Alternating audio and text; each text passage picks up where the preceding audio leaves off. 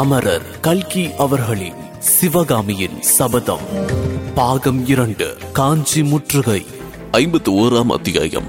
சக்கரவர்த்தி தூதன். குமார சக்கரவர்த்தி சபையில் கூடியிருந்தவர்களை ஒரு தடவை கண்ணோட்டமாக பார்த்துவிட்டு, உங்கள் அபிப்பிராயம் என்ன? எல்லோருக்கும் சம்மதம் தானே என்று கேட்டார்.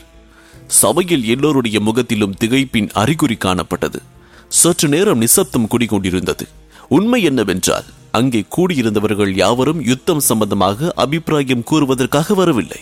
மகேந்திர சக்கரவர்த்தியின் விருப்பத்தையும் ஆங்கையையும் தெரிந்து கொள்வதற்காகவே அவர்கள் வந்திருந்தார்கள். 9 மாசத்துக்கு முன்னால் சக்கரவர்த்தி வடக்கு போர்க்களம் சென்ற போது அவர்கள் மேற்படி கொள்கையை அனுஷ்டித்து சக்கரவர்த்திக்கு சர்வாதிகாரம் அளித்தார்கள். இப்போதும் அதே உறுதியோடுதான் சபையில் கூடியிருந்தார்கள். விஷயம் இப்படி இருக்க, மாமல்லர் திடீரென்று எதிர்பாராத விதமாக ஒரு பெரிய அபாயகரமான காரியத்தை செய்ய போவதாக சொல்லி அதை பற்றி அபிப்பிராயமும் கேட்கவே எல்லோரும் மனக்குழப்பத்தில் ஆழ்ந்து இன்னது செய்வது என்று தெரியாமல் சும்மா இருக்கும்படி நேர்ந்தது. மாமல்லர் எல்லோருடைய முகங்களையும் ஒரு தடவை கண்ணோட்டம் செலுத்தி பார்த்துவிட்டு, ஏன் எல்லோரும் மறுமொழி சொல்லாமல் இருக்கின்றீர்கள்? இது என்ன மௌனம்? உங்கள் முன்னிலையில் சொல்லத்தகாத வார்த்தைகள் ஏதேனும் சொல்லிவிட்டேனா? வீர பல்லவ குலத்துக்கு இழுக்கு தரும் காரியம் எதையேனும் கூறினேனா என்று கம்பீரமாக கேட்டார். இன்னும் அச்சபையில் மௌனம் தான் கூடிக்கொண்டிருந்தது. பெரியதொரு தர்ம சங்கடத்தில் தாங்கள் அகப்பட்டுக் கொண்டிருப்பதாக ஒவ்வொருவரும் உணர்ந்து வாய் திறவாமல் இருந்தார்கள். நல்லது, உங்களில் ஒருவரும் ஆட்சேபியாதபடினால் என்னுடைய யோசனையை ஒப்புக்கொள்கிறீர்கள் என்று ஏற்படுகின்றது, அப்படித்தானே என்று மாமல்லர் சேனாதிபதி கலிப்பகையாரை குறிப்பாக பார்த்து கேட்டார். சேனாதி கலிப்பகையார் எழுந்து, குமார சக்கரவர்த்தியின் கட்டளை எதுவோ அதன்படி நடக்க நான் கடமைப்பட்டவன். ஆனால் அது யுத்தமானது என்று என்னால் ஒப்புக்கொள்ள முடியவில்லை. மாமல்லர் கூறுவது சக்கரவர்த்தியின் அபிப்பிராயத்துக்கு மாறானது. எவ்வளவோ தீர்க்காலோசனையின் பேரில் பல்லவேந்திரர் தமது சைன்யத்தை கோட்டைக்குள்ளே கொண்டு வந்து சேர்த்திருக்கின்றார். மகேந்திர சக்கரவர்த்தி கோழை அல்ல, போருக்கு பயந்தவர் அல்ல. சக்கரவர்த்தியின் அபிப்பிராயத்துக்கு மாறாக நாம் எதுவும் செய்வது உசிதமல்ல என்றார். குமார சக்கரவர்த்தியின் ஆத்திரம் கொதித்தது.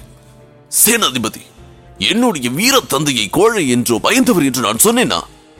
அதை காட்டிலும் என் நாவை அறுத்துக் கொள்வேன்.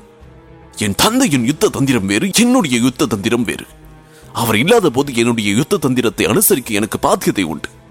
சேனாதிபதி, பல்லவ சைன்யம் நாளை சூரியோதயத்திற்குள் யுத்த சன்னத்தமாக கிளம்ப ஆயத்தம் செய்யுங்கள்.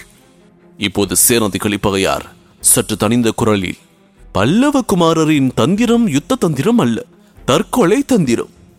வாதாபி சைன்யத்தில் 5 லட்சம் போர் வீரர்கள் இருக்கின்றார்கள். பல்லவ வீரர்கள் 1,00,000 பேருக்கு மேல் இல்லை என்றார். மாமல்லர் கண்களில் தீப்பொறி பறக்க விழுத்து கூறினார், சேனாதிபதி, புள்ளலூர் போர்க்களத்தில் பல்லவ வீரர் எத்தனையோ பேர், கங்கபாடி வீரர் எத்தனை பேர் என்று அறிவீரா? 50,000 கங்க வீரர்களை புறங்காட்டி ஓடும்படி நமது 10,000 வீரர்கள் செய்யவில்லையா? போர்க்களத்தில் ஆட்களின் கணக்கா பெரிது? வெற்றி அளிப்பது வீரம் அல்லவா? பல்லவ வீரன் ஒருவனும் சளுக்க வீரன் 9 பேருக்கு ஈடானவன். கலிப்பகையாரே, இதை தாங்கள் இன்னும் அறிந்து கொள்ளவில்லையே. வாதாபி சைன்யத்தில் 5 லட்சம் வீரர்கள் மட்டுமில்லை, 15,000 போர் யானைகள் இருக்கின்றன என்றார் கலிப்பகையார்.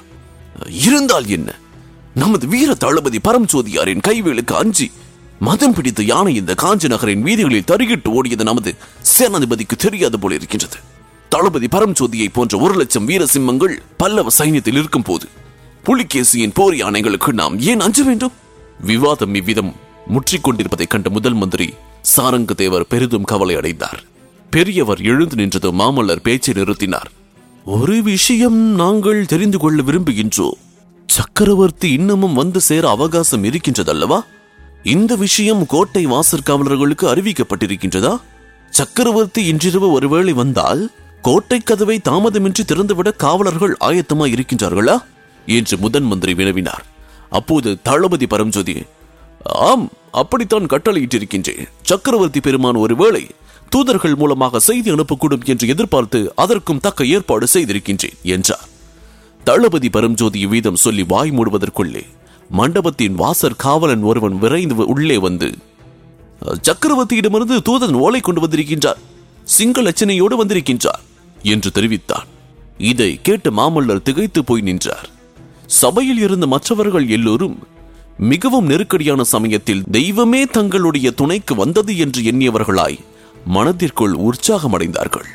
இதன் தொடர்ச்சியை 52ஆம் அத்தியாயம் பயங்கர செய்தி இதில் தொடர்ந்து கேட்கலாம். இக்கதையினை உங்களுக்காக வாசித்து நான் DJ முருகா. உங்கள் கருத்துக்கள் மற்றும் விமர்சனங்களை Facebook மூலமாக தெரிவிக்க facebook.com/murugan.radio மற்றும் Instagram ஹேண்டில் murugan.dj.